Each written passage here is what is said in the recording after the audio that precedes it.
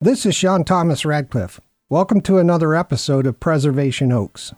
In this series, we introduce you to professionals from museums, cultural, genealogical, and historical societies across the United States. Now sit back, relax, and enjoy the program.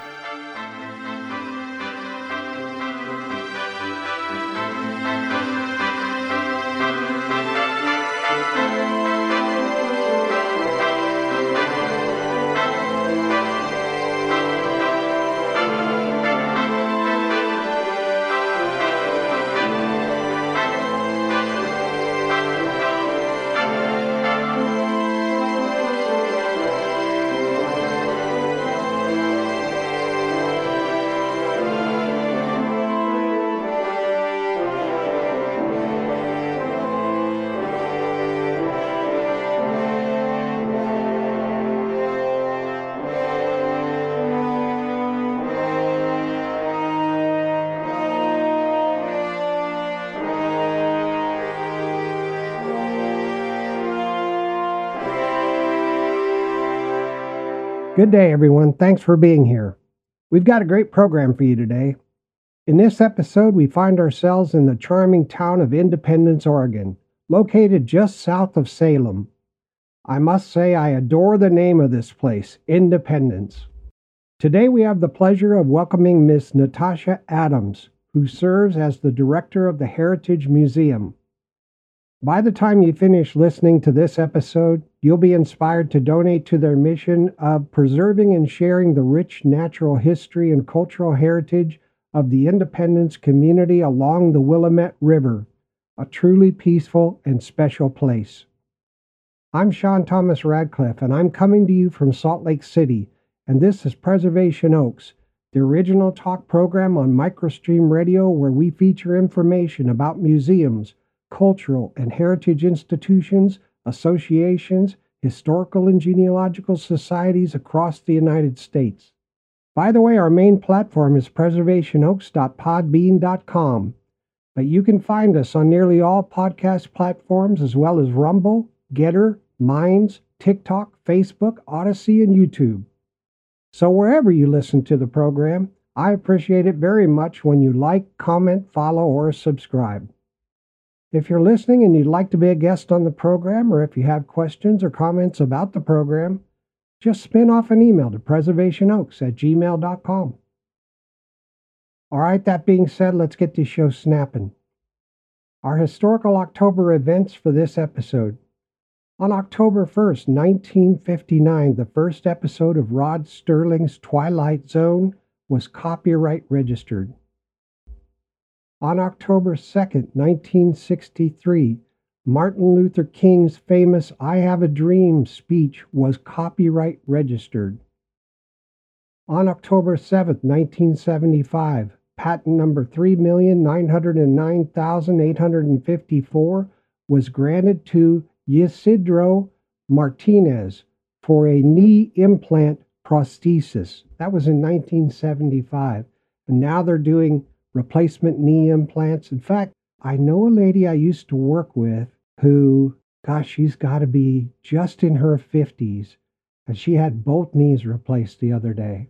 Anyway, on October 23rd, 1877, a patent for a gas motor engine was issued to Nicholas Otto and Francis and William Crossley. That was in 1877. On October 24th, 1836, Alonzo Phillips patented a friction match. Wonder how they lit them before then. On October 24th, 1861, the first transcontinental telegraph system was completed, making it possible to transmit messages rapidly from coast to coast. On October 30th, 1888, a patent for a ballpoint pen was received by John Loud. Happy birthday to Louis Lumiere on October 5th, 1864. Louis Lumiere made the first motion picture in 1895, invented camera equipment for making movies, and created a projector for viewing movies. Happy birthday to Henry Chadwick on October 6th, 1824. Henry was a baseball pioneer who developed the first rule book for baseball. Happy birthday on October 6, 1846, to George Westinghouse, who was the inventor and businessman responsible for a commercial alternating current system. I'd like to thank thoughtco.com, which is the world's largest education resource for our historic events today. Let's drink some tea, some Twinings tea. That's good tea. All right, today we're going to talk with Ms. Natascha Adams. Natascha Adams holds a Master of Arts in Museum Studies from George Washington University and has accumulated over 2 decades of professional experience in various roles. Her diverse career paths ultimately led to her current position as the director of the Independence Heritage Museum. Welcome to the program, Natascha. Thank you. I'm excited to be here. Fantastic. How's it going today? Pretty good. How's your weather? Beautiful. Blue skies. It's a little chillier than it has been, but it's really nice. It was chilly here today, and it rained like crazy all night long. Oh, we have not seen rain in a long time. Yeah, I think we're going to have an early winter this year. Last year, it snowed on October 23rd. Okay. I think it's going to snow a little earlier this year. We're the very last to get snow, if there's snow in Oregon, because we're in the valley. So now, Willamette, what's that all about? Who was Willamette? So it's Willamette. Oh, Willamette. Okay. And the settlers were calling it the Willamette River. So we tell our tourists that to help remember them how to pronounce it, we say Willamette, damn it. Oh. There are a lot of t-shirts around here that say that on it. Oh, yeah, imagine. I understand that Independence, Oregon is located in the Willamette Valley. I read that it's the second largest hop growing region in the United States, providing a quarter of our nation's hop production. When we were chatting earlier, I think you mentioned that you have some experience teaching people about hops. Since you're an expert, what are hops anyway, and how are they used in beer production? Well, hops are actually what brought me to the Willamette Valley. I started working for a brewery called Rogue Ales, and they were a little bit ahead of the game in that they were partnering directly with a hop farmer, and they were actually leasing 40 acres from the hop farm to produce their own hops. So hops are green cone-shaped flowers, and they're part of the hop plant, which is a perennial, and it's a climbing plant. It's actually called a bine instead of a vine because it coils its way in the opposite direction that a vine does. And hops are used primarily for beer production. If you take a hop, they smell really great. And right now in September is our harvest season.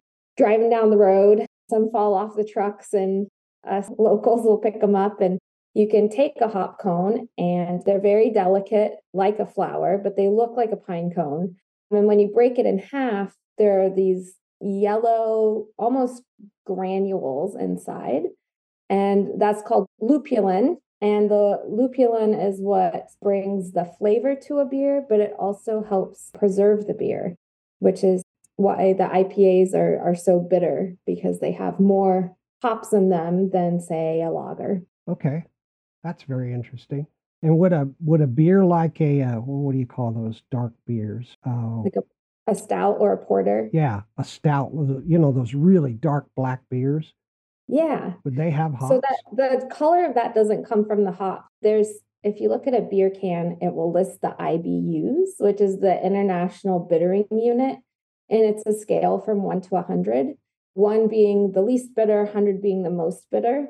And so the color of the beer doesn't always indicate how many hops were in it. Generally speaking, the IPAs, the India Pale Ales, are going to be your hoppiest beers. Fantastic. Are hops edible right out of the field like green beans? Theoretically, but some people will pick them and put them in their beer to give it more of a fresh hop flavor, but they don't taste very good. They're very bitter and are very grassy. So technically you can eat them. It's not going to hurt you, but it won't taste very good. Yeah, okay. Sort of like that wheatgrass they sell in the health food stores. Yeah. Yeah. Now, in addition to hops, I think that you guys also do a big business in wine, right? Yeah. Yeah, There okay. are probably 70 wineries within a 30-mile radius of where I am. Oh my goodness. Yeah. Yeah, it's a rough life. Yeah, we have lots of wine and lots of hazelnuts too. That's a huge Oh, crop for us here. We have, oh. I mean, the Willamette Valley is very fertile and known for being able to grow a lot of things. So grass seed, mint, when the mint is being harvested, it smells amazing. Wow.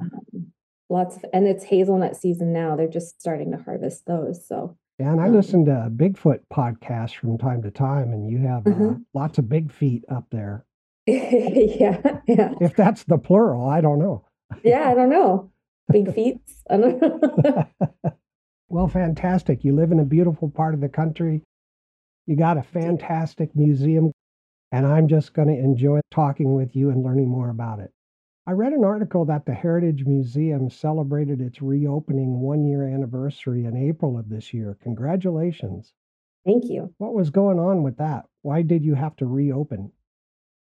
So our museum was established in 1976, and from its inception, it was housed in an old Baptist church.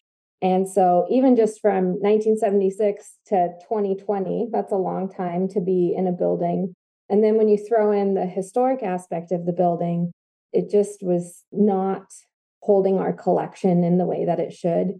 And the building also was not accessible. And I'm talking beyond just wheelchairs. People with strollers or even a cane struggled to get into the building. There were really narrow stairs.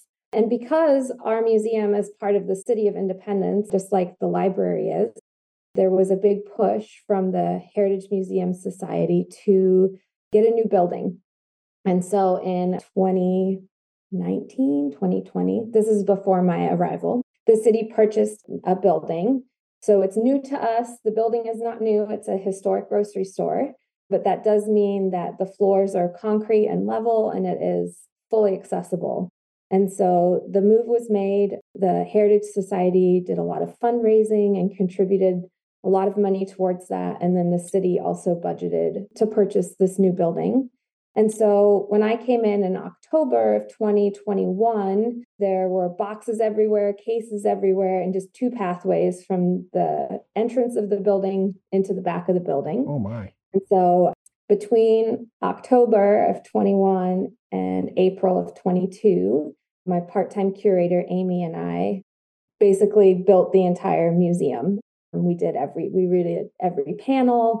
We created all new exhibits, which for someone in the museum world is very rare to get to do that. And it was an incredible amount of fun to get to put it all together, especially in such a small team, because we really just got to let our imagination and our creativity run wild with the Yeah, historical facts that we had. that would be great. Did you have someone doing the art and that kind of thing, or did you do all of that? We did all of that. Oh, wow. Yeah, That is pretty cool. Pretty cool. it's very cool. Yeah, But you've it got to really be. gives you a good opportunity as well, because especially in the previous museum, things hadn't changed very much, which tends to be a pattern, I think, with older heritage museums.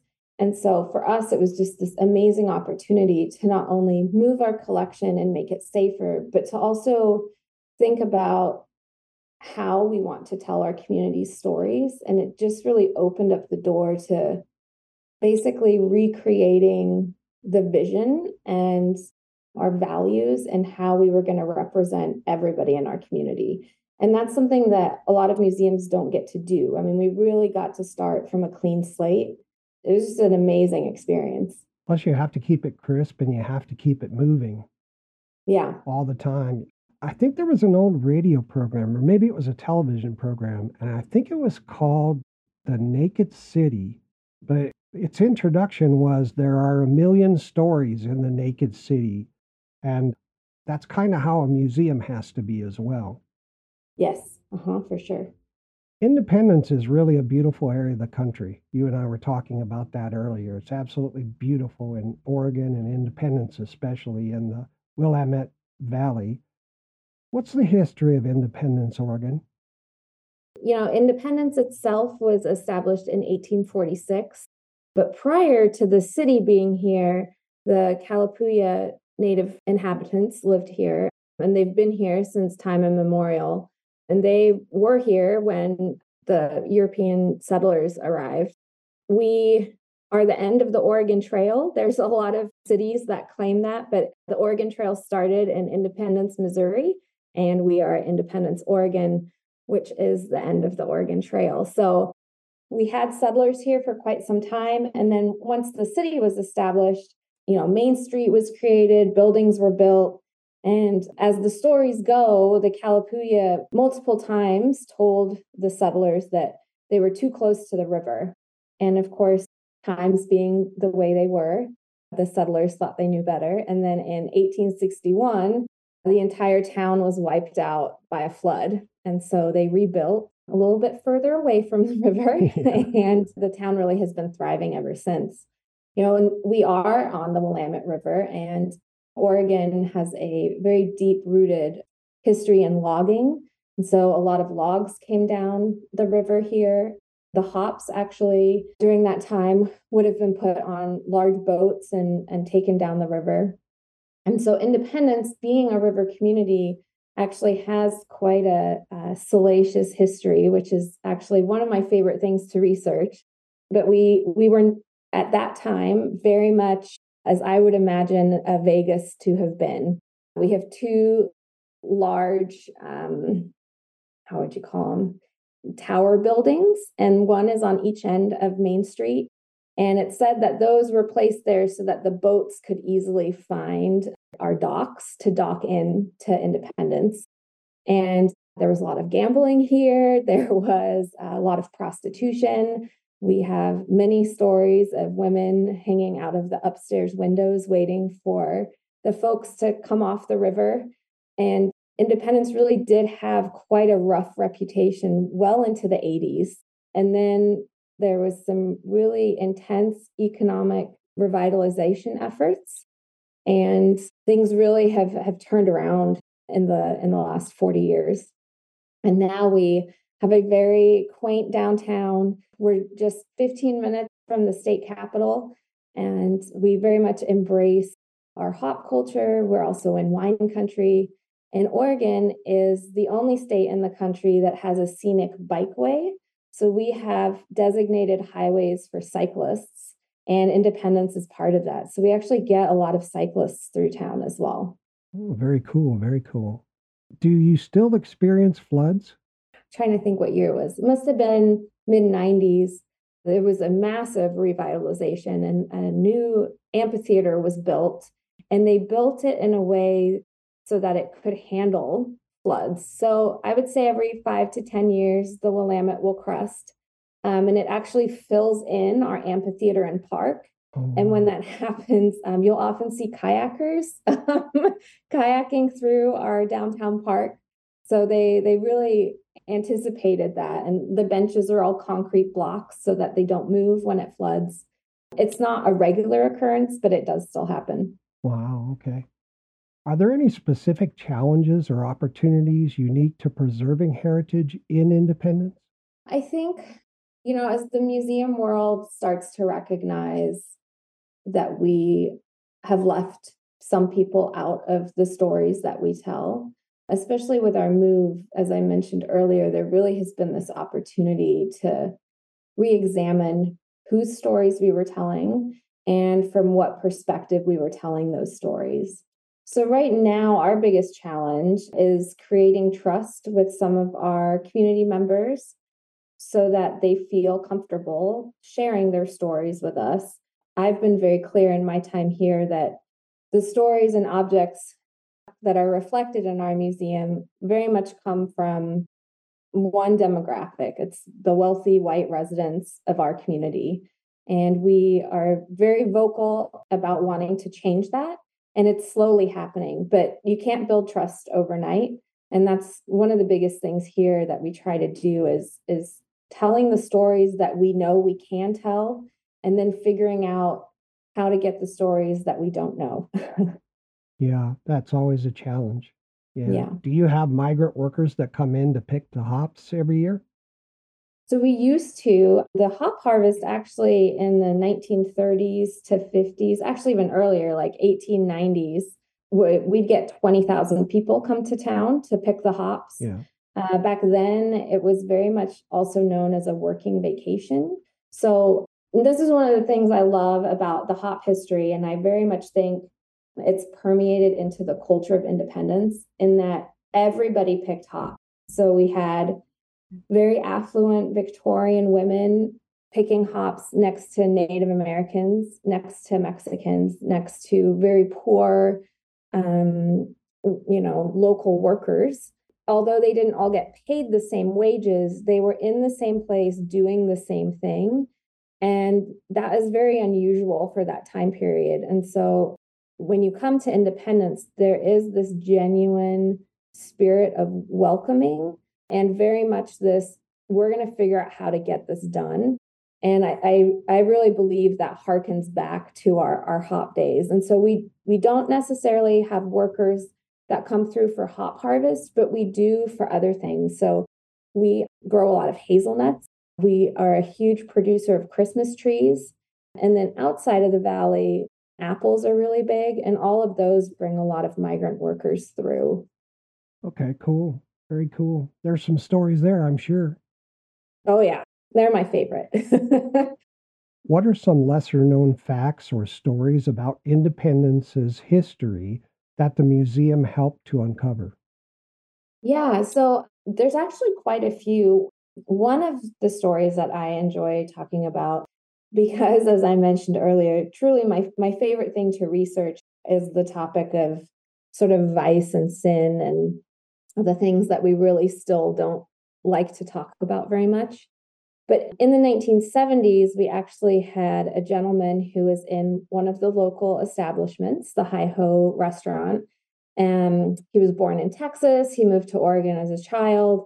And he was there just having lunch when 3 Polk County deputies and an Independence policewoman came in and demanded that he prove his citizenship, which, like most Americans, we don't carry a birth certificate with us to be able to prove that.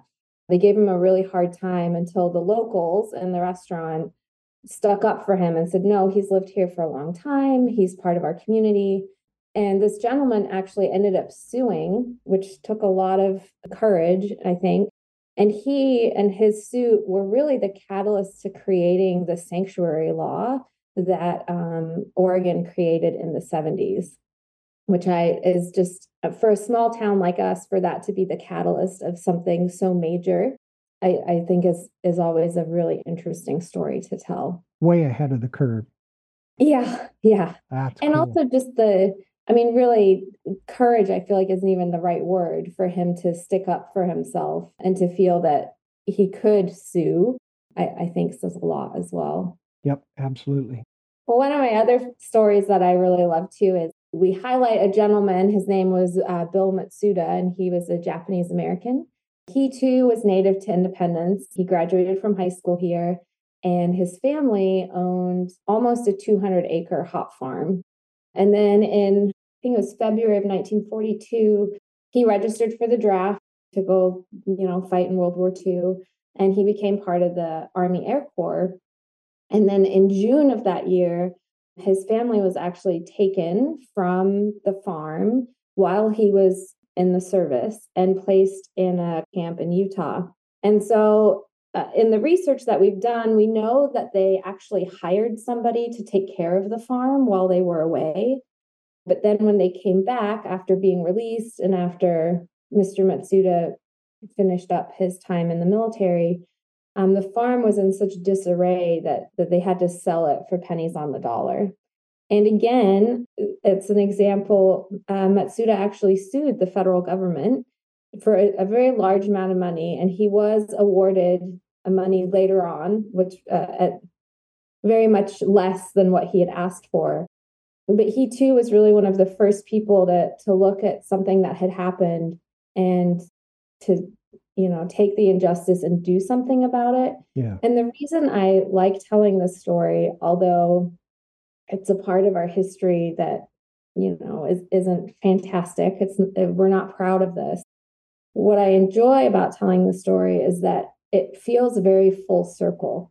There's so much about history where we talk about a certain event, and then we move on to talk about another event. And when it comes to Bill Matsuda and his story, it's, he was born and raised here and he fought for his country and he and his family faced an injustice. But then he continued on and he was a very influential member of the community. And when you look at reparations and suing the federal government, and he actually did receive an apology, for me, I think is a good lesson to share with others that although we have things in our history that maybe we aren't proud of, we can move beyond that and find ways to learn from it and hopefully, make the future better from the history that we've learned. So this story really highlights that, I think. Absolutely. And it was an injustice, and that's what America is all about, is the freedom to stand up for what you believe in. Yeah. Yeah. So I think it's a good thing. And I think there may have been injustices done in the name of, quote, public safety, unquote, during the COVID pandemic, where we may have repeated some of that historical governmental overreach here in the 21st century. I noticed two things right away about the outside of your museum. Mm-hmm. Number one, painted on the exterior wall are these circular portraits of flowers and birds, and each one has like a number on it. What's the significance of those? Yeah, so as I mentioned, our building is an old grocery store, which for a collection is fantastic because there are no windows. So we have no sunlight that comes into our building. But that also meant we're on a corner. So along one of the streets, we just had this big empty wall. And because we had recently moved, even though we had a giant sign outside that said museum, we would get a lot of feedback of it's really hard to find you. The building doesn't look like a museum. And so we really tried to think about what can we do to make our building, quote, feel more like a museum, but also add to the downtown. And part of our mission is to talk about the natural history of this area. And to be quite honest, we're not very good at that. We haven't done a lot of that within the walls. So this was an opportunity for us to embrace that part of our mission. And so all of those pictures of animals and plants are native to the Willamette Valley. And so there are two rectangular panels, one on each end. So the beginning one tells you about what it is, and then each circle has a number by it so that when you have finished walking down the wall, the last panel is a key so that you can figure out what the things are. We really wanted it to be somewhat interactive, and we really felt like both kids and adults would enjoy trying to guess what some of the plants and animals are. And so it really was a lot of fun. And they're metal panels that we screwed to the wall, so they'll last for a really long time. And it really has added to the downtown. And one of the unforeseen circumstances in a good way is that traffic has drastically slowed down our road because folks are trying to look at them while they're driving. So Very cool. It's been a lot of fun. Yeah. That's very cool. Thank you for that. Yeah. I also noted there's train rails running down the street that are really close to your museum. Do trains go by from time to time? They do. So that train track is for freight trains. So with freight trains, they don't release the schedule of when they are going to travel. So we never know when the train is going to go by. And it does very much rattle the building. And if we do have visitors, a lot of times they'll go outside to see the train go by. And it's really loud. I imagine. Yeah. I'd like to provide the contact information for the Heritage Museum. You can find their website at www.orheritage.org. They're on Facebook as Independence Heritage Museum. And the Society, the Heritage Museum Society, is also on Facebook as Heritage Museum Society. Their address is 281 South 2nd Street, Independence, Oregon. Their phone number is 503-838-4989. You can email them at orheritage@ci.independence.or.us. Admission to the Heritage Museum is always free, so go on down and see it. and donations are gratefully accepted. The museum is open Tuesday through Thursday, 10 a.m. to 6 p.m., and Friday and Saturday, 10 a.m. to 4 p.m., and closed on Sunday and Monday. That all sound correct? Yeah, that sounds great. All right, fantastic. Could you kindly share with the audience the variety of your visitors and the mission and objectives of the museum? Yeah. So since we opened our doors in April of 2021, we are really close to having served almost 7,000 visitors. And those visitors are from all over the country. They are locals. They vary in age. They vary in school districts. We serve 6 different school districts. We've had lots of school groups come through, and we'll specialize tours for certain groups. And so obviously the visitors are very important to what we do. And one of our big pushes right now is to encourage the school groups to come more. And we have volunteers that we've trained and curriculum that we've created. If we have a really large school group, then we'll enlist some of the other local nonprofits in the area to help us provide programming. So many of the school groups don't go on field trips anymore because it's so costly. And because our museum is free, we tend to get a lot of school groups. And initially, we were going to keep our school group numbers really low, like in the 30s. But we quickly realized that the expense for the schools is also the school bus. And so we really quickly pivoted and tried to figure out how to accommodate really large school groups. We've had up to 80 children in our very tiny museum. And we do that by splitting them into multiple groups.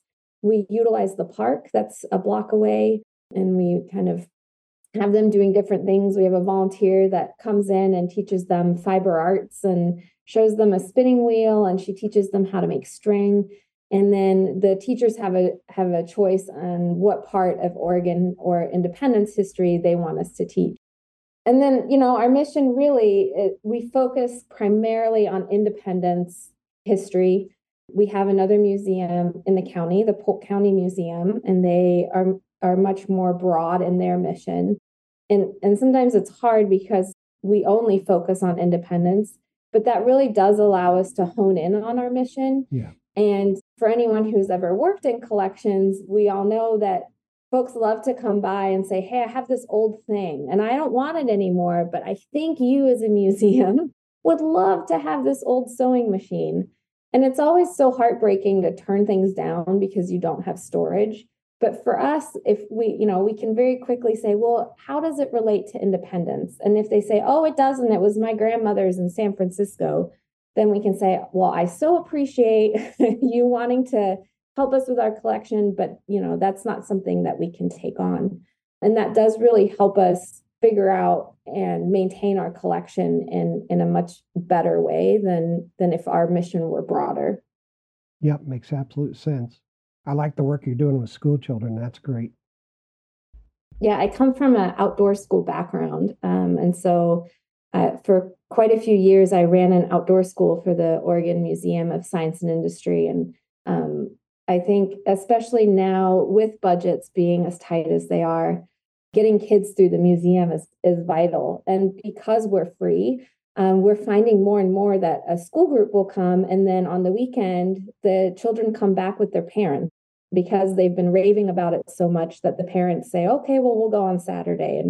And I'm really proud of that the kids are so happy to have been in our museum that they convince their parents to come back a few days later. Are there any upcoming exhibitions or events that the community should look forward to coming up in the museum? Yeah, we actually have quite a few things coming up. And when I wrote my list down, I was surprised myself of all the things that are going to be happening in the next couple months. We have a rotating exhibit area, and we try to change that up every month to every other month. So in early October, we'll have the Oregon Historical Society's traveling exhibit, which is A Century of Wonder, 100 Years of Oregon State Parks. And it features Peter Marbach photography in what he did when it was the 100-year anniversary of Oregon State Parks. He went to all the Oregon State Parks and took photographs. And so this exhibit highlights that. And he himself will be here on November 9th at 6 o'clock to do a Meet the Artist event, which is always fun. October 7th is our Ghost Walk. This happens every first Saturday in October. It's in its 20th plus year.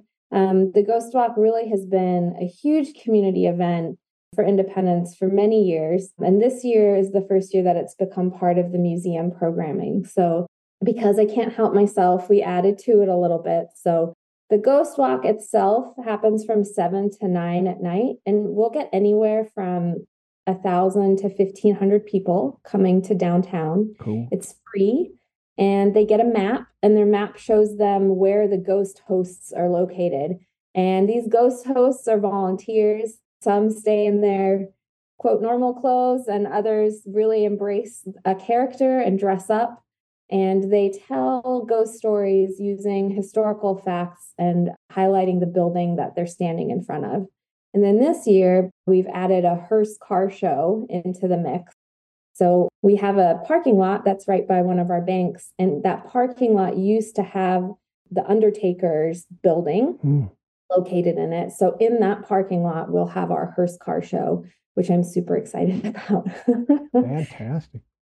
Wow. And then the last thing to mention is our Heritage Museum Society is there to support us, and they do fundraisers to help support the museum and the work that we're doing. And on October 20th at 7 o'clock, they are having a fundraiser called Nosferatu, a Symphony of Horror. And they're actually going to have the old movie playing in the background.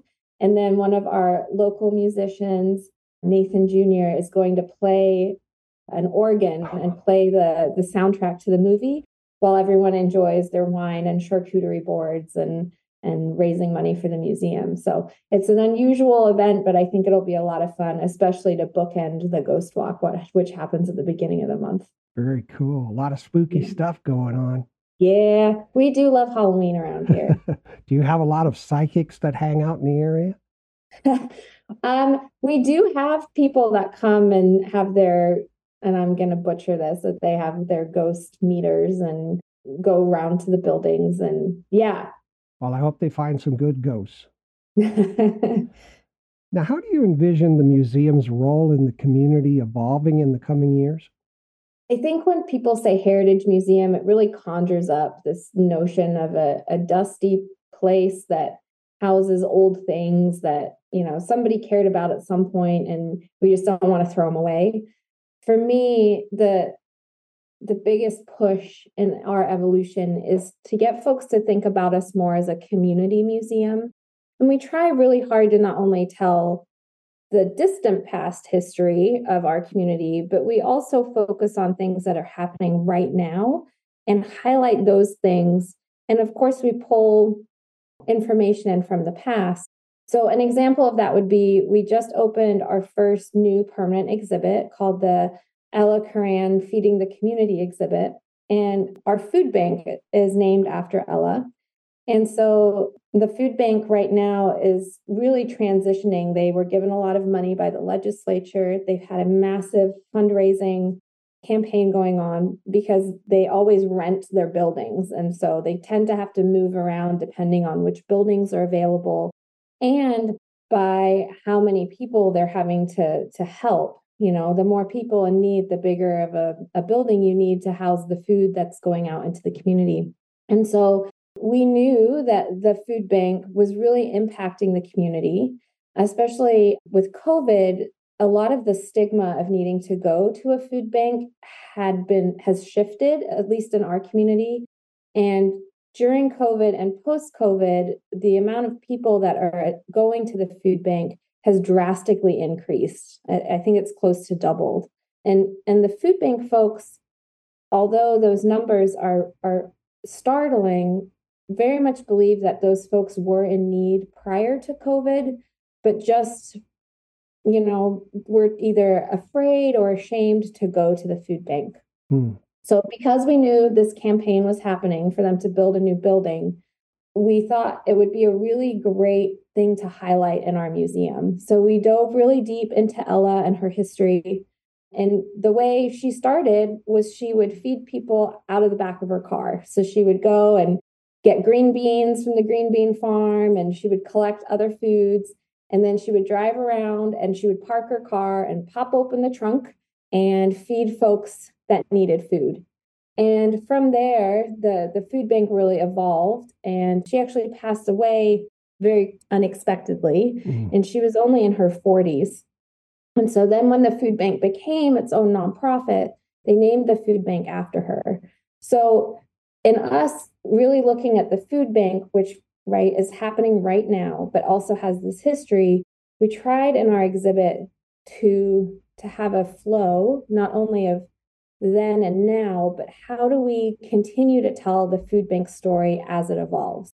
So we actually worked with our local junkyard, and they cut a car in half for us.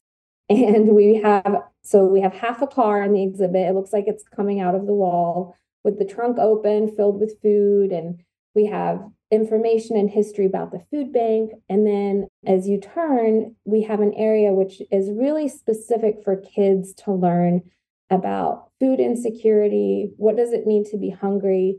And then how can they help their community? And it's really hands-on. They pick up a shopping list, and it'll say on it whether it's a family of 2 or a family of 4. And they then take their shopping bags and they fill their food bank bags according to the shopping list, and then place it at the end of the exhibit. And so it really was the first time in this museum that we focused on explaining something that is currently happening to a younger audience. But we also made sure in the exhibit to have an area. It looks very much like a corkboard, like you would see walking into a food bank that has, information on it.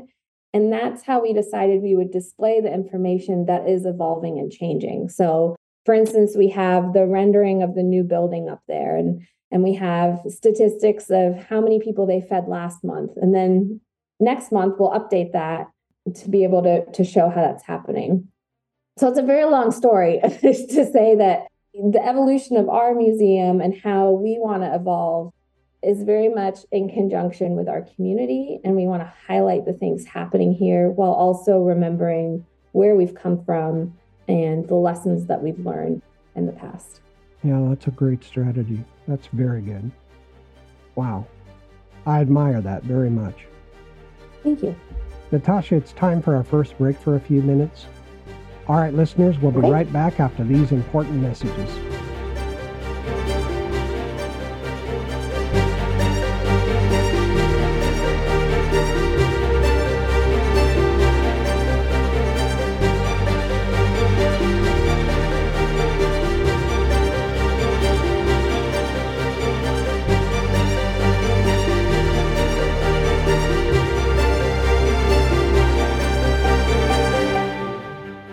Experience decades of history in a single day at the Heritage Museum.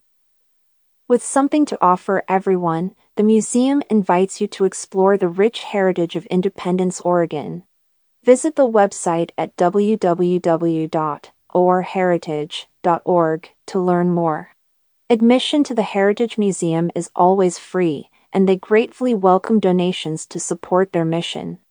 Their doors are open from Tuesday through Thursday, 10 a.m. to 6 p.m., and Friday and Saturday, 10 a.m. to 4 p.m. Please note that the museum is closed on Sundays and Mondays. Looking for more? At the Heritage Museum, they offer conference room rentals and coffee services. Check it out today. Call them at 503-838-4989 or stop by to explore the excellent exhibits located in the heart of Independence, Oregon, at 281 South 2nd Street. You can also reach them via email at orheritage@ci.independence.org.us. Whether you choose to volunteer, donate, or visit, your connection with the Heritage Museum will be a rewarding experience. The Heritage Museum looks forward to welcoming you. Nothing to do? Feeling bored and blue? Well, we've got just the thing for you. Tune into Preservation Oaks at preservationoaks.podbean.com and unlock a world of wonders waiting for you. Step into a realm of endless listening pleasure with each and every episode of Preservation Oaks. From fascinating locations to captivating topics and history galore, you'll be hooked from the start and talking about it tomorrow. Don't miss out on this amazing opportunity. Follow us now at preservationoaks.podbean.com to get notified instantly whenever a new episode drops. That's right. Jump over to preservationoaks.podbean.com and treat yourself to an array of excellent episodes. You'll have an almost inexhaustible supply of great information right at your fingertips. And there's more. Every other week, a brand new episode will drop and grace your ears. Exclusive interviews, intriguing history, and special topics will keep you coming back for more. Find Preservation Oaks on almost every podcast and social media platform worldwide. We bring you unique perspectives, engaging discussions, and everything you need to learn about museums, cultural and heritage institutions, historical and genealogical societies, and history-focused media creators across the United States. Get ready for an extraordinary listening experience. With interesting guests, captivating topics, fantastic book reviews to aid your family history journey, and special history-focused media creators, you won't be able to stop listening. So, don't wait any longer. Head over to preservationoaks.podbean.com and indulge in the luxury and convenience of dozens of episodes ready for you to enjoy. Preservation Oaks is here to enrich the world and help you to keep on giving and keep on living the good life. Preservation Oaks Podcast, your gateway to history, culture, and fascinating stories. Follow us now at preservationoaks.podbean.com and open the door to a whole new world of knowledge and entertainment. This is Brandon Brown, Executive Director of the Kiowa County Historical Museum and Soda Fountain, and you're listening to Preservation Oaks. This is Bill McGrew, President of the Board of Directors at the Indian Creek Historical Society, located in Hastings, Iowa. And I had a lot of fun as a guest on Preservation Oaks. This is Ann Rollins from the Old Fort Genealogical Society, and I love listening to Sean Thomas Radcliffe on MicroStream Radio. In my first life, I was owned by a business, and a seamstress named Peggy used me every day, all day, and I worked like crazy for Peggy. Then the business closed, and I was inherited by the Webster family, and I worked like a couple of times a month, mostly for patching, but sometimes making dresses. Then, I was put in the basement, replaced by a newer model that used electricity. I lay there for years, collecting dust. They sat boxes on me. Finally, they pulled me out of there, and then the scariest thing in my existence happened. They had a discussion about throwing me away. You know, into the trash. Luckily for me, they decided to sell me at a garage sale, and I went to Marge. Finally, she donated me to the local historical society. They cataloged me, shined me up, oiled me, and made sure all my parts worked like new. Now, I'm on display for the community to see every day, and they marvel at the way I work. It took a long time, but I feel so proud that I can help others understand the past, which I guess I'm now a part of. Rather than throwing it out, please donate historical records and objects to your local historical society today. 9 out of 10 listeners agree. Preservation Oaks is the best podcast on the internet. And now, back to Preservation Oaks.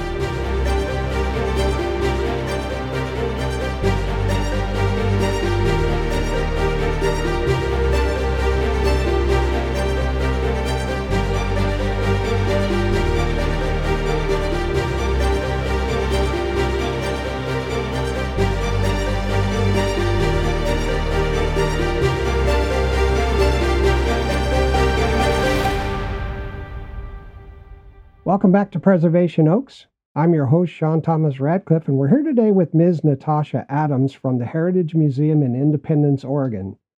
Let's pick up where we left off. Welcome back, Natascha. Thank you. You are welcome. Thank you for all the great work you're doing. What are some unique artifacts or exhibits that visitors can expect to see at your museum? You just went over one with the Ella exhibit. and teaching kids how to recognize hunger and what to do about it almost immediately. What are some other things that are going on? So when I came on board, it was myself, and I'm full-time, and then we have our curator, Amy, who is part-time. And having this daunting task of putting a museum together while also getting to know the person I was going to be working with, the strategy that we came up with was to visit a different museum once a week. And so in doing that, it really forced us in a very intense and compact way to look at what museums are currently doing. What do we like about that? And how can we incorporate that into our museum? So when I first arrived, initially, they had 9 areas designated for different exhibits, a general store, the post office.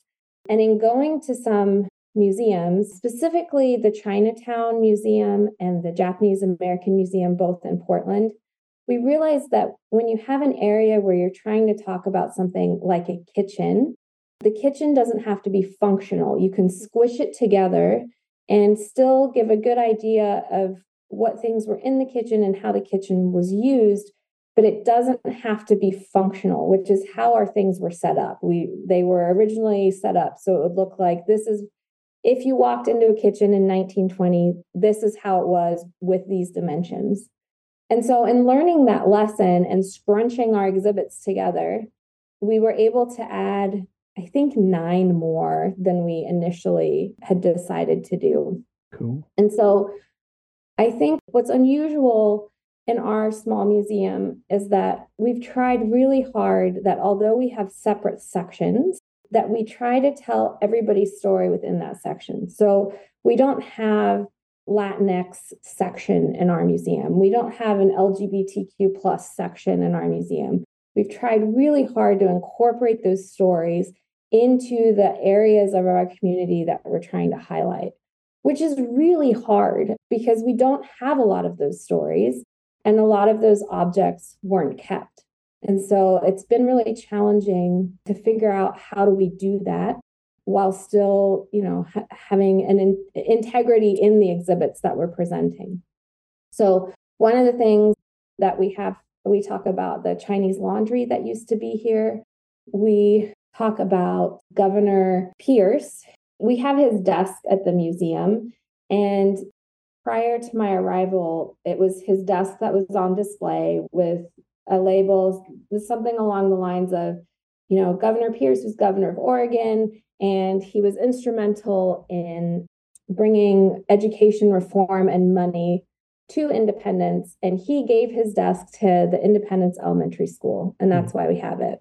Well, upon further research, it turns out that Governor Pierce was very racist, and he became governor by the support of the Ku Klux Klan. Oh. And his education reforms were in place because he wanted only white children to be in classrooms together. And so although the money that came to Independence from his legislation benefited the community, we were in no way addressing the true history of why that money came here. And so again, being conscious of being in a small community and also being conscious of the fact that there's a lot of information there. How do we convey that information in a factual way without emotion, but also in a way that catches people's interest and that they're actually going to read it? Because when, it's that classic, you walk into a museum and there's a panel and it has 1 million words on it and you just keep walking because it's too intimidating or you don't have the time. Yeah. And so what's been key for us in this scrunching of exhibits is also figuring out how to really succinctly give history of things in our area, but also not straying away from the entirety of that history. Yeah, that's difficult. It is. I've seen some of the pictures of the inside of your museum. It's absolutely beautiful. Thank you. Very nice. Now, I asked this question of everyone. If your building were to catch fire, what things would you grab on your way out? This is such a hard question. I think it would be, I'm trying to think, we have a lot of things in our collection that are not one of a kind. They're not unique. We have, for instance, a surrey, and we have an agricultural wagon. But the things that are unique are the people to whom those objects belonged. And so I think I would take the objects that really have a story and a connection to a specific person. So one of the people, Henry Hill, was one of the founders of independence, and we actually have his violin. So I think I would probably grab that. And then anything that we haven't digitized, which I think would probably be more than I can carry, but those photographs and documents that we have that could be lost would be really heartbreaking. Yeah, that would. I think you made a good choice with the violin. That's great. Now, you mentioned the Heritage Museum Society and the fact that they provide some funding for the museum. And I want to ask what kind of funding model supports the museum and what are your funding goals this year? Yeah, so in many ways, we're very fortunate because our museum is technically a city department. So I always make the analogy of the library because people are really familiar with having a library in their community and then a Friends of the Library organization that helps raise money. And so we're the museum and we have the Heritage Museum Society, and they act like the Friends of the museum. And so our funding model is based on the budget that we create along with the rest of the city departments. So in good years, our budget goes up, and in not so good years, our budget goes down.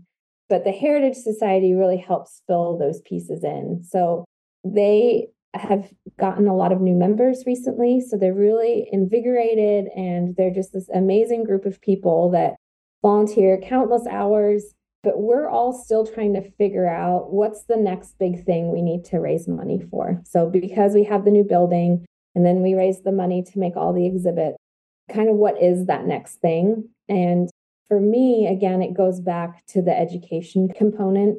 Because we're a city department and our budget falls within that, one of the things that is really expensive is hiring more staff.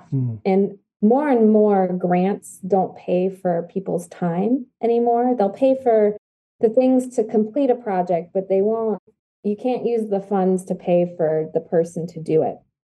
And so we're really looking at how do we raise money, create funds, find income to look at hiring folks that can help us with the education component. I'm not a curriculum writer. I'm passionate about history and I can talk to kids about it, but I'm not, that's not my strong point. And so really key for us, I think, as we grow is figuring out how to get an education coordinator or someone of that caliber in to help create curriculum and bring more kids through the museum. And that can be incredibly expensive. And we're all still figuring out how to do that. There's probably retired teachers out there or someone like that could do that job. Yeah, and we have so Monmouth is a city that is right up against us. If you have never been here, you can't tell where Independence ends and where Monmouth begins. And Monmouth is home of Western Oregon University, and they have lots of students there that are studying education. So there's definitely some partnerships that are itching to be formed as we try to figure out how to do this. Well, good luck with that. Thanks. That's great. Now, the Heritage Museum Society does fundraising activities and has opportunities throughout the year for fundraising for the museum. What kinds of fundraising activities do they plan and carry out? Yeah, so our gift shop is run by the society. So they work with me to figure out what items to have in the gift shop. My biggest thing is always that somehow it has to relate to something in the building. So all the money made at the store is money that they save if the museum needs money. The Nosferatu evening event that's coming up is something that they're doing. And then other than that, they're really spending a lot of time right now getting the word out that the museum is here. Like I mentioned, many of their members are new. I'd say within the last year, they have 8 new board members out of a board of 13. So they too are still, I think, trying to figure out how they can support the museum while also, using their volunteer time at its most efficient. Yeah. But they also support the museum with their time. So many of the society members help us at the front desk or help us with some of our archival goals that we're trying to do. So they don't solely focus on raising money. They do a lot of other things as well that help us in different ways. Oh, very cool. You're lucky to have them. That's great. Oh, yeah. I couldn't do what we do without them. Now, I read you have an ongoing program to recognize veterans. What can you tell us about that? Yeah, so we partner with the American Legion Post 33, and they are a group in town that recognize veterans. Our Vietnam Veterans Memorial is actually the oldest west of the Mississippi, and there's quite a lot of history that correlates with that memorial. And it actually, when I was mentioning that there was the revitalization downtown, the memorial was actually moved at one point, and that was quite a contentious issue. But the folks that are working together now, they try to recognize veterans who have passed. They try to do it monthly, but it's very much folks reaching out to them saying, I'd like you to recognize my dad or my mom or, my family member. And so what they do is they come down to the museum and they meet, and then they walk down to the Vietnam Veterans Memorial, which is just a block away, and they raise a flag in honor of the veteran. And then they come back to the museum for a reception. And then once the flag has been there for a month, they take it down and give the flag to the family. And so we recognize the veterans on our website. Obviously, we're providing the space for them to do that. And what's key, I think, to point out as well, that although the memorial is for Vietnam veterans, they recognize all veterans. And we actually have a pretty large exhibit in our museum that focuses on our local veterans. Yeah, do you have a big veteran population in the area? We do. Mm-hmm. Very cool. Natascha, I understand that there are historical panels across town that people can view. What can you tell us about those? Yeah, so downtown we have a very iconic fountain. And then past the fountain are these big pillars that lead to stairs that take you down into our amphitheater. And those pillars have, again, thin metal panels attached to them that talk about different aspects of our community, from the Kalapuya that live here through some of the history of some of our festivals. We have some panels that are down by the river that talk about the ferries that used to be here. And we actually just got a grant to install 5 more. And these panels will go more throughout town, not just central downtown. And those are going to be placed in areas where there were historic buildings that are no longer there, to kind of talk about what used to be there and why it's not there anymore. Fantastic. Yeah, it's fun. Yeah, a lot of museums and historical societies do that. And it's really great to come into a town and see those as a tourist. You just stop and read them, it's just great. Mm-hmm. Well, and those tend to be things that you can get grants for as well, which I think is key, right? There's so much work that museums want to do, and we, generally speaking, I think it's fair to say, always have tight budgets. When it comes to those types of things that better the community in a very tangible way, there are always lots of grants out there for that. So we try to go after those types of things. What kinds of historical artifacts has the museum received as donations from the public? So this is one of my favorite stories, and it just happened to us in the last month. We have this really amazing photography collection from Albert Clinton Moore. And Mr. Moore was really into photography, and he was way ahead of his time when it came to capturing candid photos of his family. When you think about like the 1910s, and we look at photos from that time period, they're always very stoic and they're sitting very still because of the equipment. But he captured a lot of pictures inside his home, outside his home, of his children. And those glass plate negatives were donated to the museum a very long time ago. And we developed them. So we have just these amazing photographs. And as museums do, we like to show off our collections sometimes. So one of my favorite photographs in the collection is of this little girl sitting in the grass with her cute little jacket on, and she's playing with baby chickens. And so I posted that on our Facebook page and said, we have this great photography collection. And one of his relatives that still lives in town that we didn't know lived here contacted us and said, that's my grandmother in the picture. And I have the outfit she's wearing, which still gives me goosebumps. So Rosemary and Elizabeth, who are sisters, came in to the museum and they brought one of their nieces with them. And they just brought boxes of things that their family had kept, many of which were the outfits that the folks are wearing in the photographs. Oh, wow. And that's just something that is so rare. The Smithsonian would would kill to have that type of a collection. And I'm so grateful that we get to take care of it now. But it was just one of those really silly, we'll post it on Facebook, and it has just cascaded into this amazing relationship with this family. And they continue to bring things in as they find them in their home. And they just have the most detailed stories. Their family clearly are into history.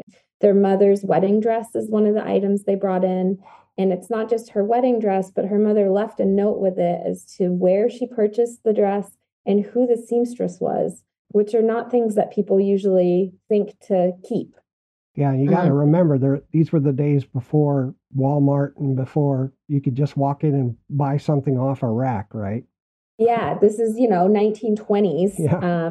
And it's not just her wedding dress; it's all of it. It's the undergarments, it's the veil, it's just really, it still gives me goosebumps, and I get still a little emotional about it because it was such a funny way to connect, and now we're continuing to talk about their family, and we're actually working towards creating some videos about their family and the artifacts that we have at the museum now. Oh, that's great. Yeah, you said it right. You're very honored to have that. That's great. Wow. Do you have any strategy for digitization of documents and photos? We do. So I'm really good at finding things online that are on sale. And so when I first started here, we were already digitizing, but it was very much the flatbed scanner where you lift it up, you put in the picture, you close it down, you wait for it to make the crazy noise, and then it scans your picture and you move on. And digitizing in that way just takes so much time. And especially if a staff member is doing it, it's taking time away from something else they could be doing. So I spent quite some time researching and looking for different ways to scan documents. We also have a really large collection of historic newspapers that have not been digitized anywhere else. And so we spent a little bit of money, but really minimal compared to the grand scheme of things, to buy different types of scanners. And now anytime we have an intern who is interested, we show them the different things that need digitizing and then work with them to create a project. So we have quite a few interns that come through the museum, and having been an intern myself decades ago, I think it's really key for them to be a part of whatever project they're working on. Mm-hmm. And so we always try to have 2 or 3 different options for them. And then they get to choose which of those 2 to 3 projects interest them. And we then train them in how to accomplish that project. For the most part, it is something around digitization because that is the thing that we need to do most. We have so many photographs and documents that still are not digitized. We actually work with an organization called the Easter Seals, and they have a program where they work with adults who are 55 and older who are trying to get back into the workforce. The Easter Seals pays them, but for us, they're considered volunteers. Oh, cool. And we have 2 Easter Seals right now, and they each work 20 hours a week. So having them scanning things and digitizing things has put us, really years and years ahead of our goal. And that has been a really great partnership. So when we have the Easter Seals and interns primarily focusing on the digitization, we're really starting to make some headway, which then will go onto our website. We're digitizing because we want to share the information. It'd also be great if we can figure out a way to identify the people in all these pictures.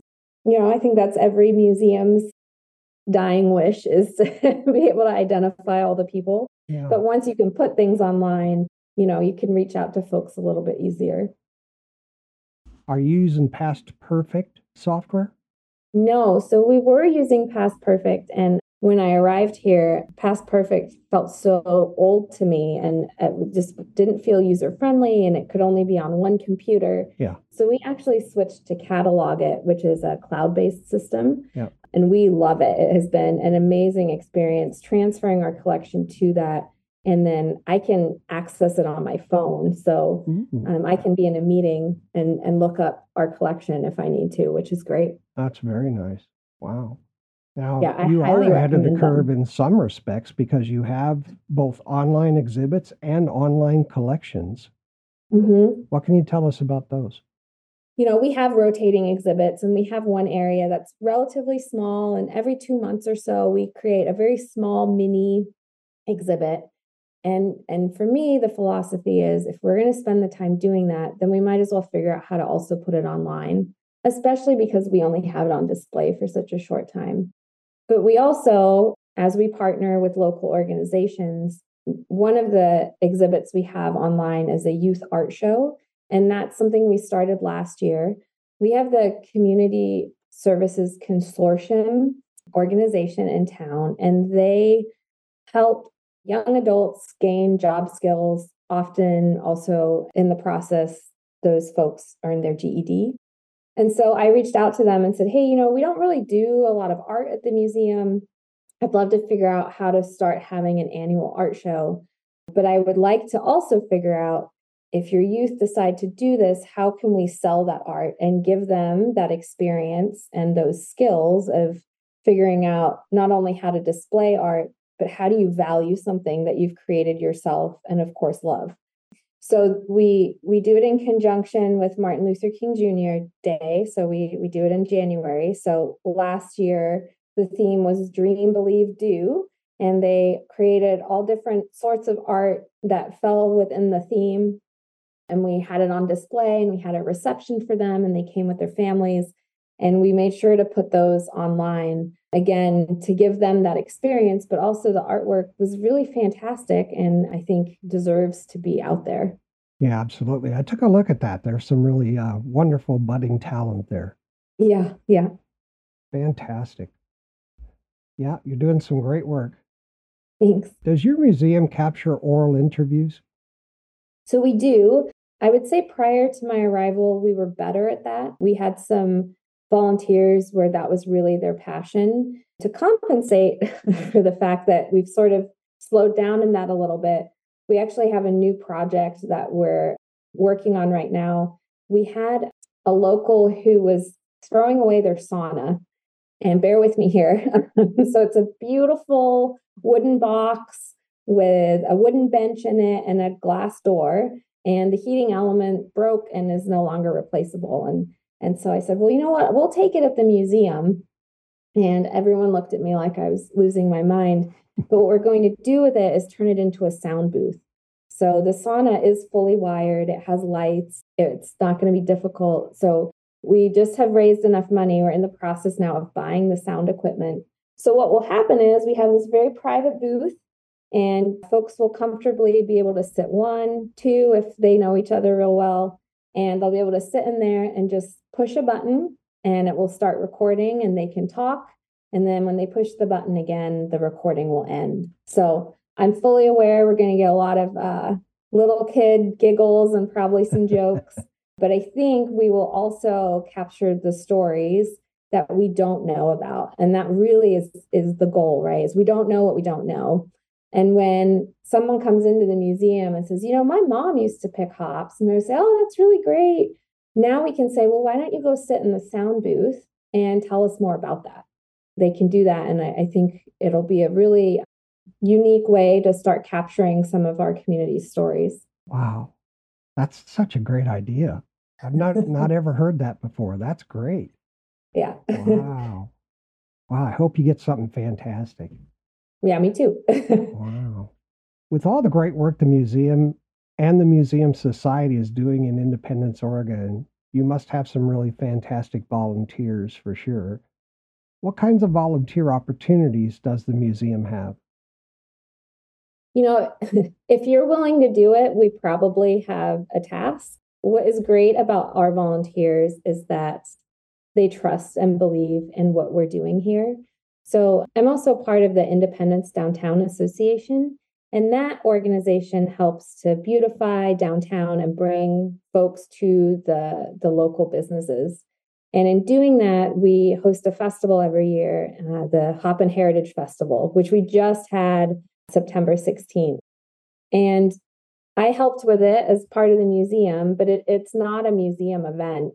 But the volunteers at the museum and the society really understand how crucial the connections are between us and our community. And so when we needed volunteers for the Hop and Heritage Festival, they all jumped at the opportunity. And I had two gentlemen that were crossing guards for 8 hours, helping people cross the street, and anything from sweeping up the hops at the end of the day to doing some demonstrations for visitors. So, you know, from sitting at the front desk to leading tours to calling, we do a lot of phone calls to retirement communities to have them come visit.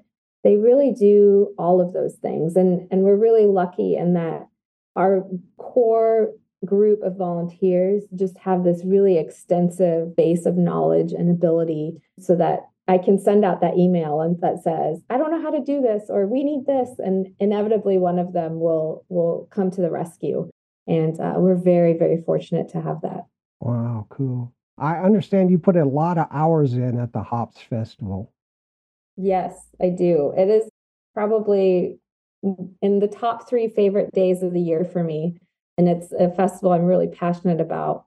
And it really, again, it really highlights that spirit of independence. The whole festival is put on by volunteers. We have over 20 people that help put this community festival together.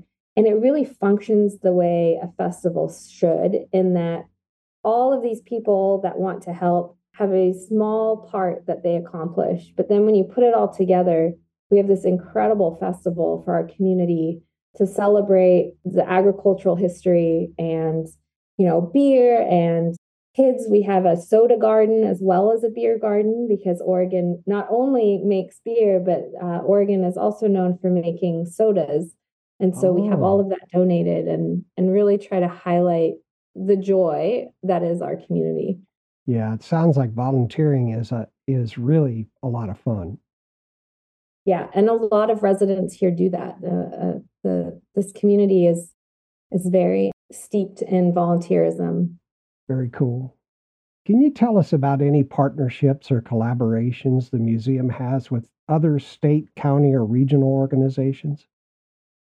Yeah, we work with the Western Oregon University. Specifically, we've worked with Jim and Amy Dawson. They are in the biology department. So in April, we unveiled a temporary exhibit that we had created. So because we're on the river, we have osprey, and we actually have an osprey camera at one of the nests. And so in anticipation of that, we put together this osprey exhibit.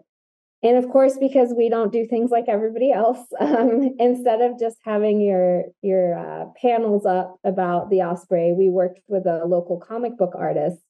And the majority of the exhibit was one very large comic strip that highlighted the different facts and, you know, the way osprey live in this comic strip. And because I knew the biology department did quite a bit of work with raptors, I reached out to them, and it really created this amazing partnership. And Jim and Amy brought in a raptor for kids to meet and learn about. And within the month of April, we had over 8 school groups come in, because word got out that if you came to the museum, not only did you get to see this giant comic strip, but you got to meet a raptor. And they really spent so much time to come down and talk to school-age kids with one of their raptors. So that's a partnership that has been really great.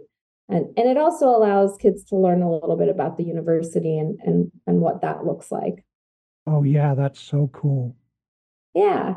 We also partner with Oregon State University and the Food Hero program. So when we decided to do the food bank exhibit, we reached out to them. So in conjunction with that exhibit opening, we're actually offering some workshops where folks can learn different ways to budget and cook food. And so we have some cooking workshops that are happening over the next couple of months, and that is in partnership with them. And then, of course, there's the local school district that we work with and the Independence Downtown Association. And we also have a great relationship with the Oregon Historical Society. They have a plethora of traveling exhibits that actually they were able to get grants to make them free for museums. So we rely on that resource pretty heavily. And we have, I would say, 4 to 5 of their exhibits in our museum on an annual basis. Oh, very cool. Very cool. I want to switch gears just a little and talk about your museum's website. Okay. I want to tell folks how to get there. You can get to the museum's website at www.orheritage.org. And I want to know what kinds of things are available to do on your website. Yeah, so we have some of our exhibits online. We always have all the information of all the events that are coming up at the museum, along with exhibits that will be opening. Part of our museum store is online, so you can find things that are unique to Independence, from magnets to baseball caps, those types of things. And then, of course, the Society has a really great section online where folks can make donations. So that was one of the first things we did when we moved locations, was update our website to be able to do more things technologically. So, we love it when folks come in with cash or a check, but for many, it's much easier to donate online. So that is part of our website as well. Something that's unique about your website that I haven't seen too many organizations do is you can donate in various categories. Like $25 donation, you become a part of the hazelnut category. And then $50, you become a sunstone. $100, you become Willamette hops category. Again, right, because we will never give up an opportunity to educate. All of our donation levels are things that are unique to Oregon. So the sunstone, for instance, is a stone that you can only find in Oregon. And I don't even know what that is. It's a clear, it almost looks like a diamond, but it's yellow and it's not as hardy as a diamond, but you can only find it in Oregon. Huh. Okay. Yeah. I'll look it up. Thank you for that. So yeah, the website's pretty cool. You should definitely check it out. You can find the organization also on Facebook under Independence Heritage Museum. And you can find the Heritage Museum Society at Heritage Museum Society. You can visit the museum at 281 South 2nd Street in Independence, Oregon. You can phone them at 503-838-4989. You can email them at orheritage@ci.independence.or.us. And admission to the Heritage Museum is always free, and donations are gratefully accepted. The museum is open Tuesday through Thursday, 10 a.m. to 6 p.m., Friday and Saturday, 10 a.m. to 4 p.m., and they're closed on Sunday and Mondays. All right. Can you tell the audience about any current initiatives or needs of the museum that you want people of your area to know about and support? Yeah, one of the biggest things that we're trying to work on, and it goes in conjunction with the sound booth that we've created. There's an organization called StoryCorps. They are a nonprofit that collects oral histories, and they were founded in 2003. They are national, and every story they collect is actually housed at the U.S. Library of Congress. Anyone who listens to NPR probably knows about them. They share stories on there, I think on Fridays. Yeah, I've heard of them. Yeah, so in us creating this sound booth, we reached out to them to see what partnerships there are available. And they have phenomenal partnerships that come with quite the price tag. So one of the partnerships that we really are trying to pursue, they come to the community, they train 10 people, most of which for us would be volunteers, on how to collect oral histories, they also bring in equipment that is mobile. And then they have a big launch event in your community to get people excited about StoryCorps. And then for the following year, as you collect stories, those all go to StoryCorps and are then housed for forever in the Library of Congress. But it's over $30,000 to do that. So for us, collecting oral histories is really important. And I think that partnership in particular will allow us to get the training that we need to do it properly, but also to really preserve the stories of our community in a way that hasn't been done before. So it's sort of a pie in the sky wish and dream. But as we start fundraising more and more, that's definitely something we're looking at. It's a lofty goal. Well worth it. What's the age in your or in your community? Are there people who would have that older oral history background? Well, absolutely. Yeah. Cool. Very cool. That's a great goal. Thank you for that. Mm-hmm. Natascha, it's time for a break for a few minutes. Okay.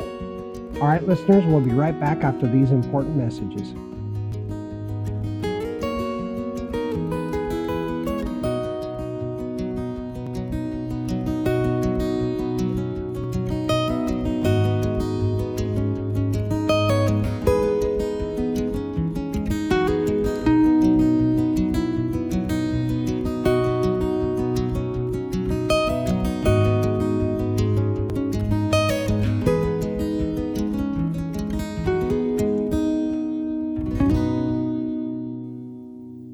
Do you recall that sense of wonder when you first discovered something truly captivating from the past? The Heritage Museum is dedicated to rekindling that fascination by bringing history back to life. Their mission is to collect and share the rich tapestry of natural history and diverse cultural heritage woven into the Willamette River community of Independence, Oregon. To learn more, visit their website at www.orheritage.org. Admission to the Heritage Museum is always free, and they warmly welcome donations to further their noble cause. Their doors are open from Tuesday through Thursday, inviting you in from 10 a.m. to 6 p.m., and on Fridays and Saturdays, from 10 a.m. to 4 p.m. It's important to note that the museum is closed on Sundays and Mondays. If you're seeking more, the Heritage Museum extends its hospitality with conference room rentals and coffee services.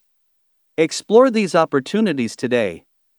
You can reach out to them by dialing 503-838-4989, or, better yet, embark on a journey through their splendid exhibits nestled in the heart of Independence, Oregon, at 281 South 2nd Street. Should you prefer, you can always send them an email at orheritage@ci.independence.org.us. Whether you choose to volunteer, donate, or visit, your connection with the Heritage Museum will be a worthwhile experience. Start your exploration today. You'll be glad you did.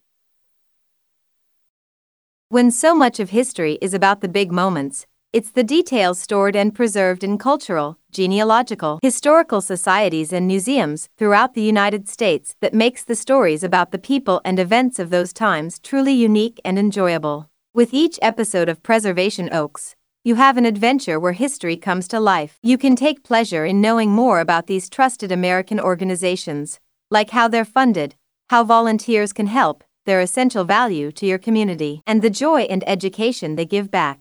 No detail is overlooked at Preservation Oaks. Visit preservationoaks.podbean.com today, where great adventures are presented in every episode.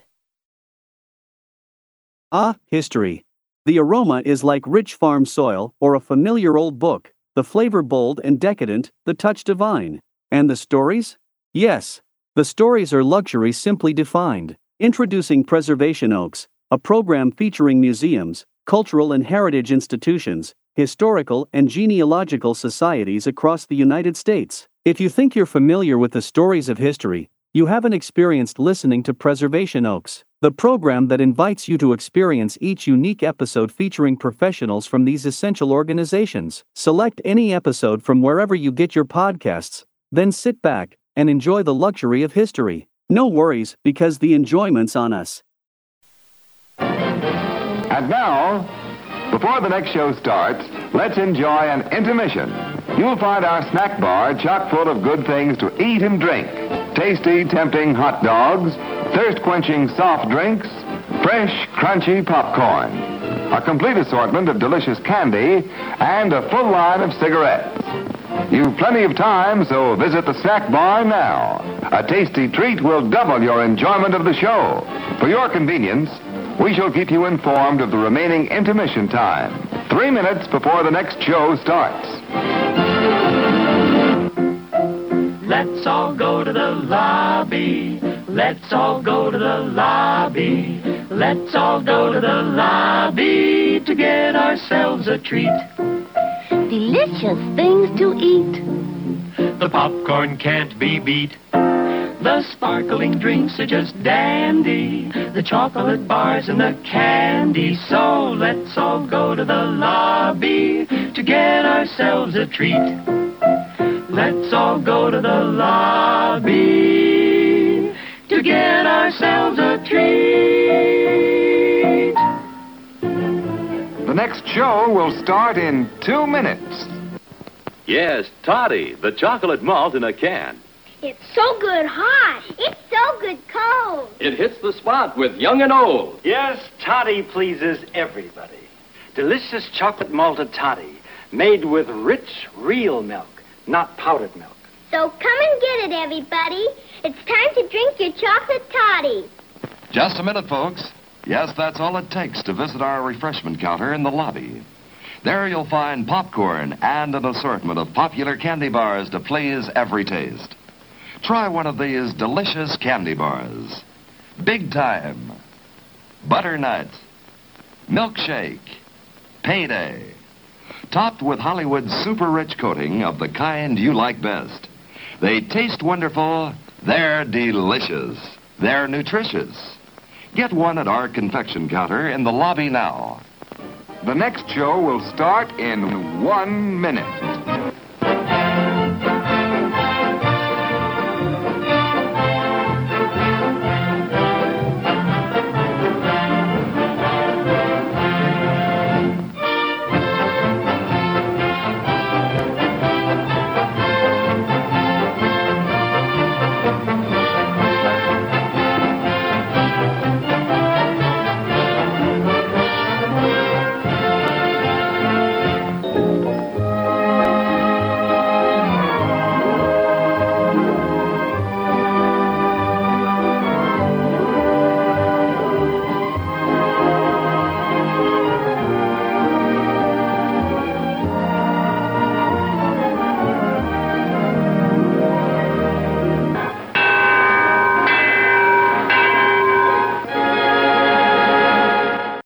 And now, back to Preservation Oak.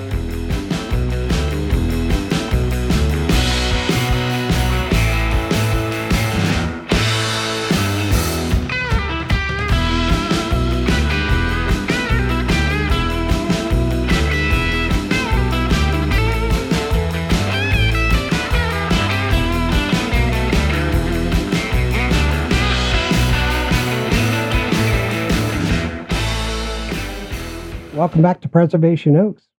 I'm your host, Sean Thomas Radcliffe, and we're here today with Ms. Natascha Adams from the Heritage Museum in Independence, Oregon, a beautiful place of the country.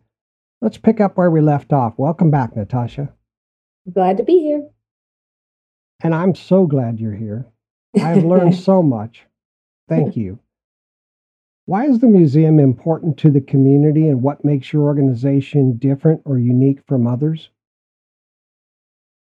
I think we're important because we really are trying just incredibly hard to, again, tell those stories that have gone untold. One of the things that I think makes us unique, because we're part of the city, we have some resources available to us that a lot of other smaller heritage museums maybe don't. Part of that is we have a great communications department, and within that, we have a great videographer.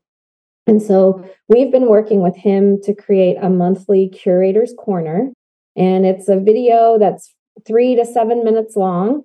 And generally it focuses on a place. And we then talk to people that are somehow linked to that place. And that's something that that we really love doing. And it's a way to share parts of our community with folks that aren't within the walls or confines of our museum.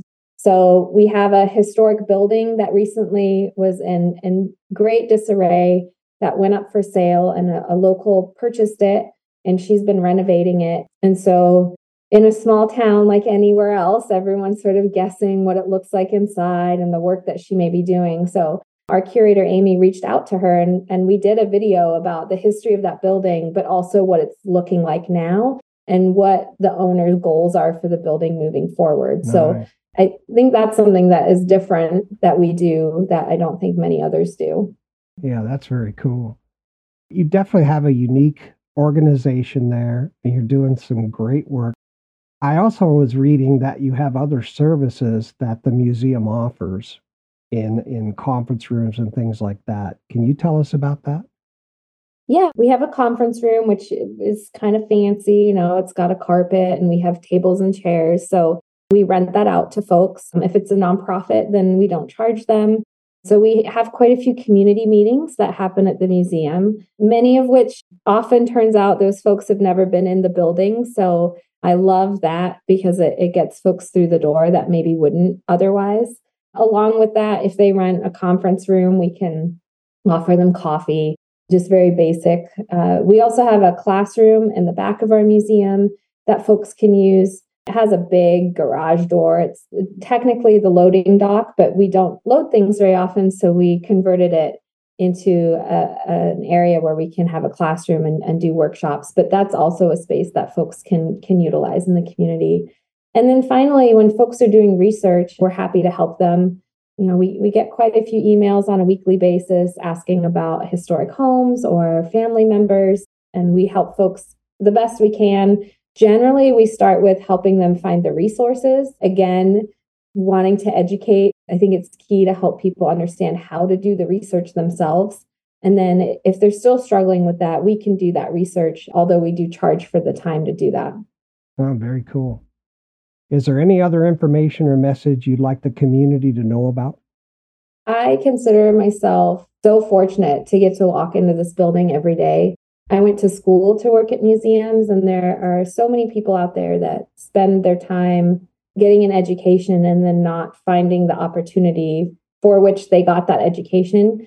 And so being a part of this community and being a part of this museum really is just one of the best things ever. And having the passion to do this really has allowed me to work directly with the community. I think anytime you work with someone, when you can tell they love their job and they're committed to helping the folks around them, that it becomes easier to work together. And so I think the biggest thing for me is really making sure that people understand how much this museum is part of the community, wants to be part of the community, and wants to be a catalyst for positive change within the community. Yeah, you're doing a fantastic job, and you're the right person there. Oh, you're really embedded in that community. Reflecting just a bit, how do you think your volunteers and the community view you and the museum in terms of benefit and value? You know, I know that the American Alliance of Museums has this statistic on their website, and it's that 96% of Americans trust museums. And I think about that every day and how important it is to make sure that the information we convey is well researched, is factual, and is inclusive of everyone who's part of that story. So my hope is that the community views this museum as a place for the community to gather, as a place where you could potentially come and mend some bridges, and as a place that's going to make you think a little bit about things that maybe you hadn't considered before. Thank you very much, Natascha. Mm-hmm. I really appreciate you spending time with us today. The museum is really a huge asset to your community in Independence, Oregon, in a lot of different ways. One of them is fostering community partnerships, which seems to me to be doing great. Another is preserving the history of Independence, Oregon for its residents. And I just want to say, nice job. I'm really glad to meet you. Thank you. And with that, we'll end our time with our guest, Natascha Adams, the director of the Heritage Museum located in Independence, Oregon. Listeners, please stay tuned for my comments and wrap-up, which is coming up next.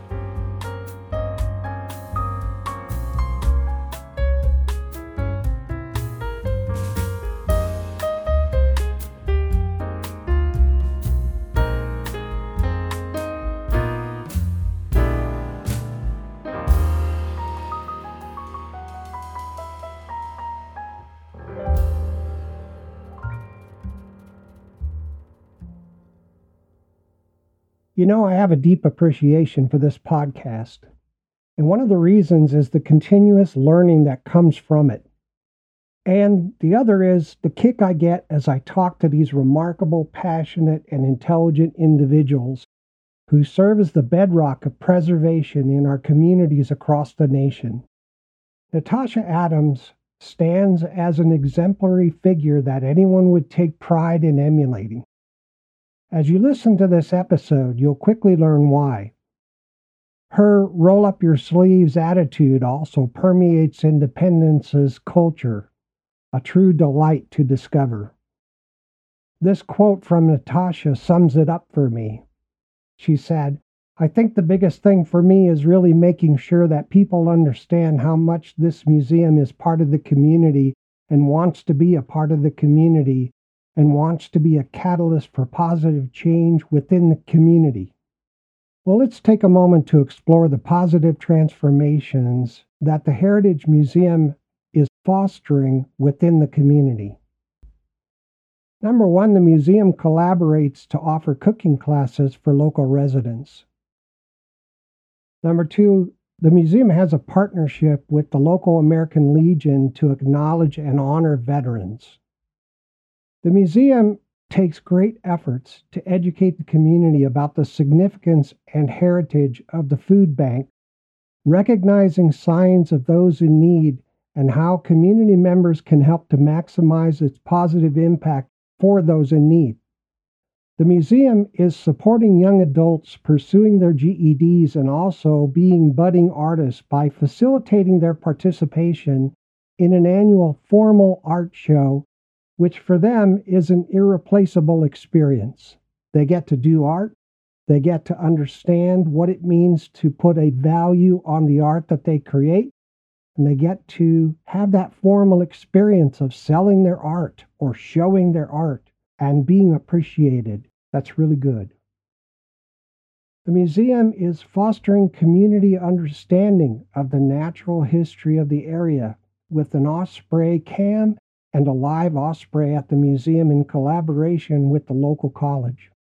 The museum is helping the community to get to know the area better by creating the Curator's Corner YouTube videos, and I hope you go find them on YouTube. The museum, in collaboration with a local comic strip artist, crafted a large format comic strip detailing the osprey's natural life cycle, which is on display in the museum. The museum is transforming a used sauna into a sound booth, allowing museum visitors to record oral histories at their convenience. The museum is partnering with Easter Seals to engage community members who are re-entering the workforce and dedicating 20 hours a week to digitizing the document collection. The museum is conducting extensive educational outreach with school children, enriching their understanding of independence and Oregon's history. I have no doubt that Natascha will eventually forge connections with the local First Nations as her dedication to telling factual historical narratives is inclusive of all perspectives. A priority that Natascha stated for the museum is trying to secure an agreement with StoryCorps, that's storycorps.org, StoryCorps.org, to collect and archive oral interviews from Independence citizens, making them permanently available in the Library of Congress. The community's share of this endeavor is $30,000, which translates to roughly $10 per working adult in Independence. A meaningful contribution, I'd say. I hope you can all make this happen. Don't forget to explore the museum's Curator Corner YouTube videos and keep an eye out for upcoming events. This museum always has something new and exciting for both children and adults.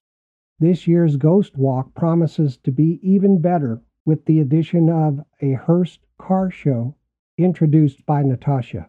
Moreover, on October 20th, the Heritage Museum Society is hosting a truly unique event playing the Nosferatu movie. I think that thing was made in, 1922, maybe 1926. Anyway, in the early 20s, this movie Nosferatu with this totally unique individual. I don't think he was really acting. I think this was how this dude was. But this silent movie was made, and what the Heritage Museum Society is doing on October 20th is a really unique event that they're playing the Nosferatu movie, and they're having someone play the score of the original movie live on an organ, accompanying the movie. Now, for all of you in Independence and the area around Independence, this is an opportunity to experience how movies were enjoyed during the silent film era, which was about 1890s to early 1930s. I think the first talkie movie was introduced in 1927, but there was a period of transition from silent films to talkies. So it wasn't just one day you were making silent films, and the next day you were making talkies. It was a period of, after 1927, when the first talkie came in, then it was a period of transition. So anyway, on October 20th, I hope that you're able to attend this Heritage Museum Society Nosferatu movie with live organ music accompaniment. It's going to be a pretty special thing. I'd also like to extend my congratulations to the Heritage Museum Society, whose mission involves volunteering, fundraising, and promotion to support the museum. Natascha mentioned the addition of several new board members, and I wish the board much success in their mission, as it holds a lot of importance. The Heritage Museum of Independence, Oregon is undeniably one of our nation's preservation oaks. It's evident that the Independence Heritage Museum plays an integral role in the Independence community and enjoys significant support from its citizens. With so many commendable initiatives underway, I'm sure there's something I've overlooked. I encourage you to connect with the Heritage Museum Society and contribute to the Heritage Museum of Independence, Oregon today. Natascha provided detailed insights into where the funds are allocated and what the priorities are. Collaboration and active involvement from everybody are keys to success. And I know you all know that in Independence, Oregon, so please roll up your sleeves and join in. One last time, the contact information for the museum. Their website is www.orheritage.org. You can find them on Facebook at Independence Heritage Museum. You can find the Heritage Museum Society on Facebook at Heritage Museum Society. Go on down and take a look at the museum and spend time there with you and your kids at 281 South 2nd Street in Independence, Oregon. You can call them at 503-838-4989. You can email them at orheritage@ci.independence.or.us. Admission to the Heritage Museum is always free. Donations are gratefully accepted. The museum is open Tuesday through Thursday, 10 a.m. to 6 p.m., Friday and Saturday, 10 a.m. to 4 p.m., and closed on Sunday and Monday. Don't forget to take a look at the Heritage Museum Curator's Corner videos on YouTube. I believe they're listed under the City of Independence, Oregon. All right, if questions occur to you and you'd like more information, please connect with the museum via the contact information I just provided. I hope this information helps the audience understand how valuable the museum is to the community and what kinds of excellent services they have to offer. Okay, that's a wrap for this episode. Music used today is from Scott Holmes, Feet Music, Track Tribe, and Cymbalbird. Microstream Radio is a registered trademark. You can visit us at www.microstreamradio.com.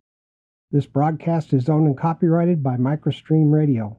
It cannot be rebroadcast, downloaded, copied, or used anywhere without the written permission of Microstream Radio. Thanks to everybody for listening. This is Sean Thomas Radcliffe. See you all next time on Preservation Oaks, and until then, please hang in there and keep on giving and keep on living the good life.